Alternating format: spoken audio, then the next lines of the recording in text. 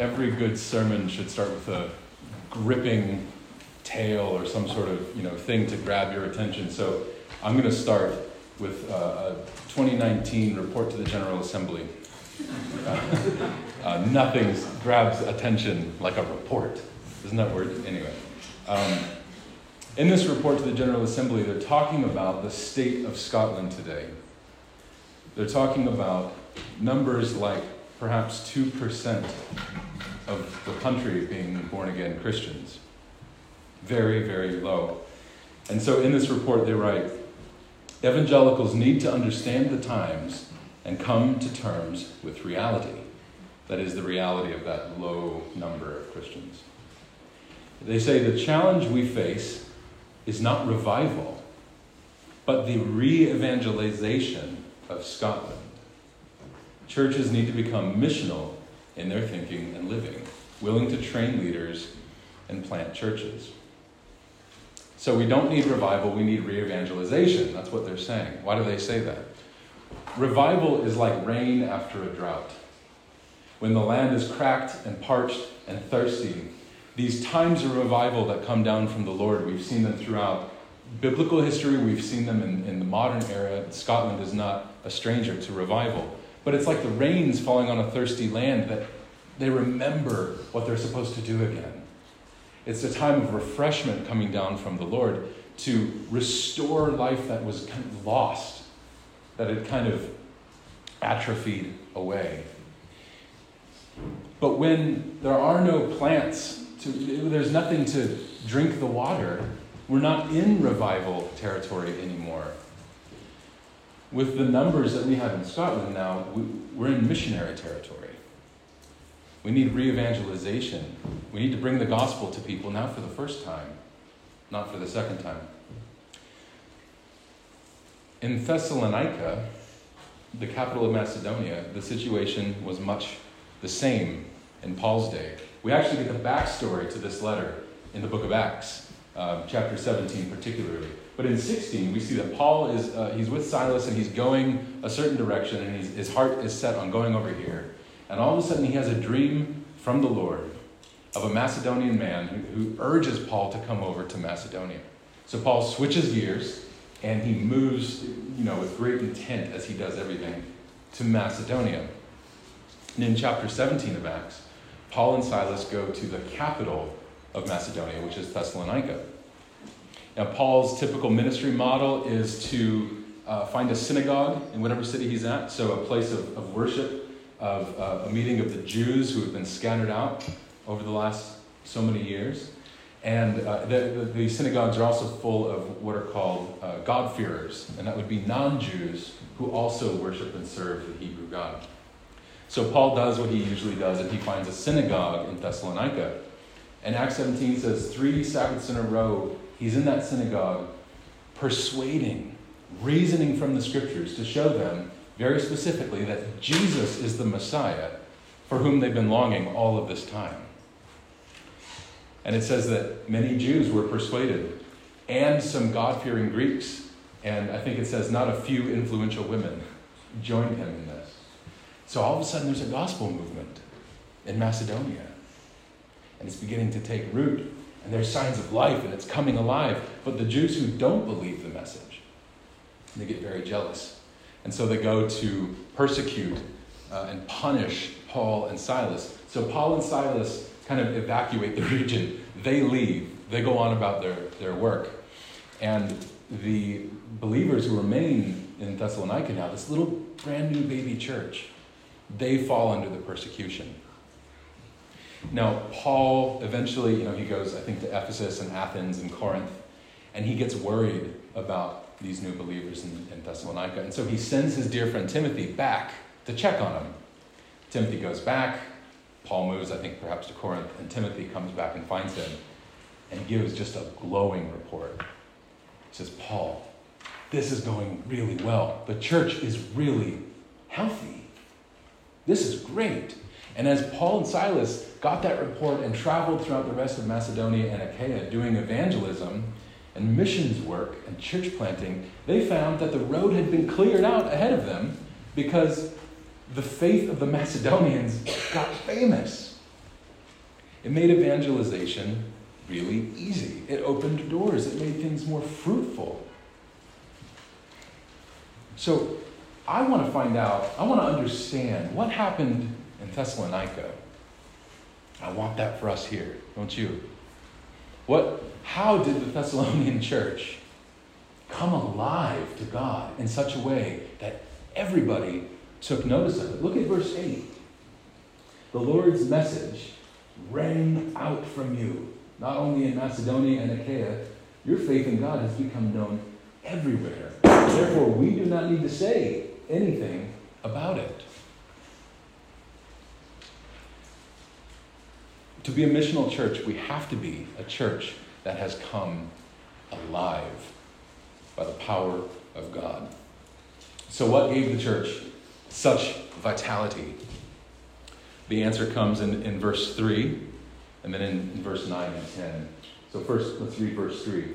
We continually remember before our God and Father your work produced by faith, your labor prompted by love, and your endurance inspired by hope in our Lord Jesus Christ. Now we find those categories, faith, love, and hope, as bookends in this section of the letter. He starts with them, and then he ends with them, and what comes in the middle kind of fleshes that out of what he means. So now at the end of this passage, verse 9 and 10, for they themselves report what kind of reception you gave us. They tell how you turned to God from idols, to serve the living and true God, and to wait for his Son from heaven, whom he raised from the dead, Jesus, who rescues us from the coming wrath. Faith, love, and hope. So we're going to examine those three categories today. And I was asking myself this question. I always have mild panic attacks at the kind of end of preparing a sermon where I go, why am I preaching this text? Why did I choose this again? Can I do this? Should I switch something else?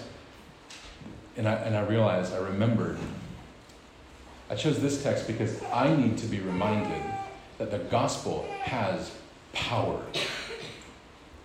I get the gospel in my head. I intellectually assent to the gospel. I say yes and nod my head. Yes, I understand that. It's good. It's true. But Paul says the gospel is the power of God. I think we barely believe that. So, faith, works produced by faith, as the NIV says. So number one, what does it look like when faith works? Verse 9. They tell how you turned to God from idols. Turning to God from idols. You cannot, it's the very nature of turning. You can't turn from something to nothing. Right? You have eyes that see, and if you're looking this direction and you turn over here, you're looking at something else. You're always turning from something to another thing.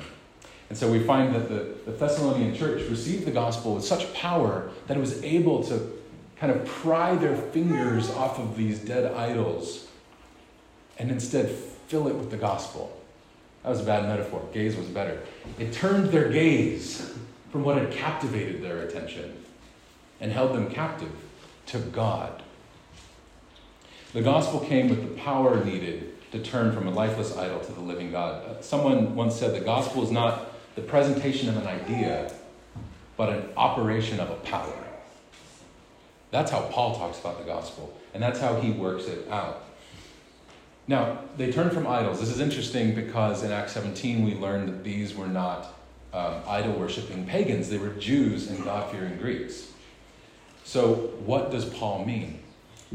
Well, we learn from reading all of Paul's letters that Paul has a really careful concept of what idolatry is. A very biblical and obviously thoroughly true and nuanced concept of idolatry. And it's simply this. Idolatry is anything we trust other than Jesus for our okayness. If there's anything that has the grip of our heart so much that we say, if I lose that thing, I don't know if I can make it. I'm not going to be okay if this is taken from me. If I don't get that thing, I'll never feel safe. I'll never feel secure. We all wrestle with idols. Our heart comes up with new ones all of the time. And we turn from this one to God and we think we're safe, and another one springs up in its place. It's like whack-a-mole. Do you have that game in Scotland? Whack-a-mole? Yeah, it's good. In Psalm 135, we learn, the psalmist writes that the idols of the nations are silver and gold, made with human hands, having mouths they do not speak, having eyes they do not see, having ears they do not hear, nor is there breath in their mouth. And those who make them become like them. And so do all who trust in them. So these idols, on the one hand, not only are they lifeless and dead, but we learn a really important truth that we become like what we worship. Those who make them become like them, and so do all who put their trust in them. So, if we're worshiping these idols, which we may not feel like we're worshiping idols, but whenever we lean on something more than Jesus, it's what we're doing. We're becoming like that thing, lifeless. Conversely, if you turn from the idol to God, the living and true God, we come alive. We come absolutely alive. So that kind of faith that turns to God, faith breeds repentance. Peter in Acts 11 says that repentance leads to life. So faith drives us into repentance, which drives us into life. Here's how the Westminster Shorter Catechism puts it. Question 87. This is one of my favorites. It's so succinct and just packed. Question 87. What is repentance unto life? Repentance unto life is a saving grace whereby a sinner, out of a true sense of his sin and apprehension of the mercy of God in Christ, does with grief and hatred of his sin turn from it unto God, with full purpose of and endeavor after new obedience. Repentance unto life is turning from the thing to God, because God gives life. So when you get a sense of your sin, take hold of the mercy of God in Christ. If I were to write that, I would have said, when you get a sense of your sin, wallow in it for a while and feel really bad about yourself. Or run from it and ignore what's wrong about it. That's my tendency. But the Bible tells us to just apprehend the mercy of God in Christ. Take hold of the cross and take your sin to it where it is dealt with. Then we turn from the sin to God and we live. And when we repent, turning to God from our idols, Paul makes it clear in verse 7, you become an encouragement to the brothers and sisters in Christ. We are not private individuals. People are watching. People notice. The way that we live our lives can build up other people. Don't we want that? So our very repentance is actually the thing that bolsters the faith of the person next to you in the pew, as it were. And it also confounds the watching world.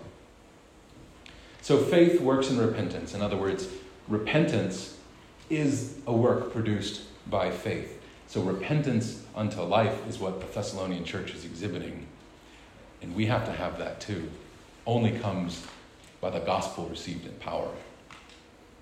So number 2, what does it look like then when love labors?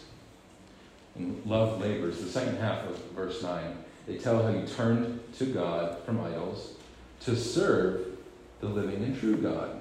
So there's the labor that we're talking about. It's serving God. You don't just turn and then it doesn't stop with the turning. Now you endeavor after new obedience. You go in the direction that you're facing and you serve God.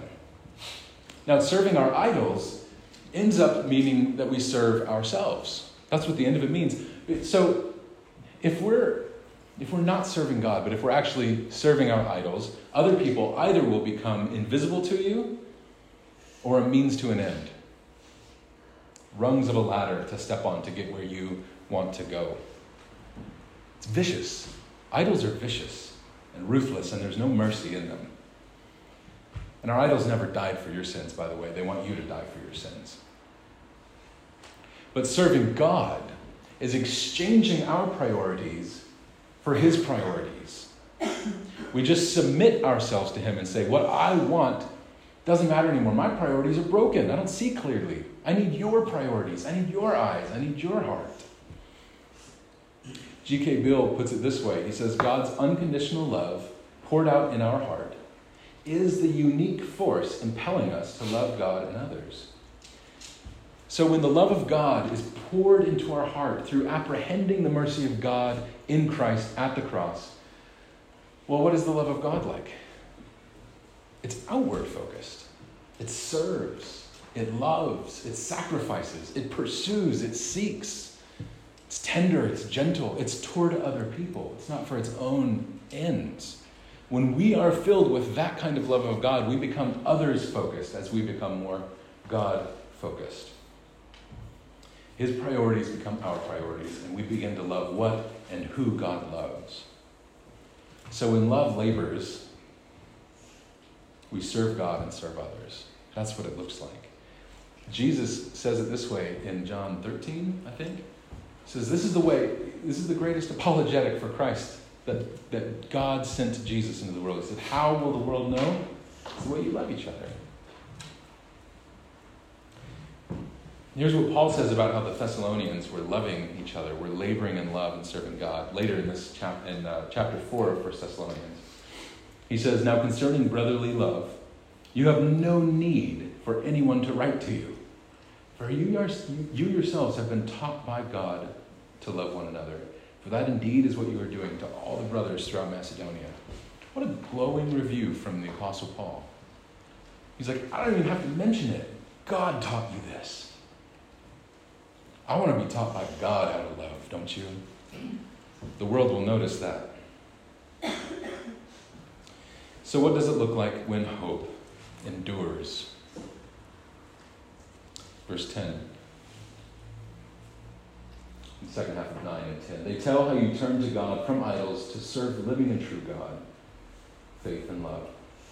Hope. And to wait for his Son from heaven, whom he raised from the dead. Jesus, who rescues us from the coming wrath. So a hope that endures, it's unshakable, isn't it? It remains, it stays put, it waits. The kind of waiting we talked about this morning, not a motionless rest sort of a thing, but a waiting for someone else to act, not being caught unexpected. But here's the thing.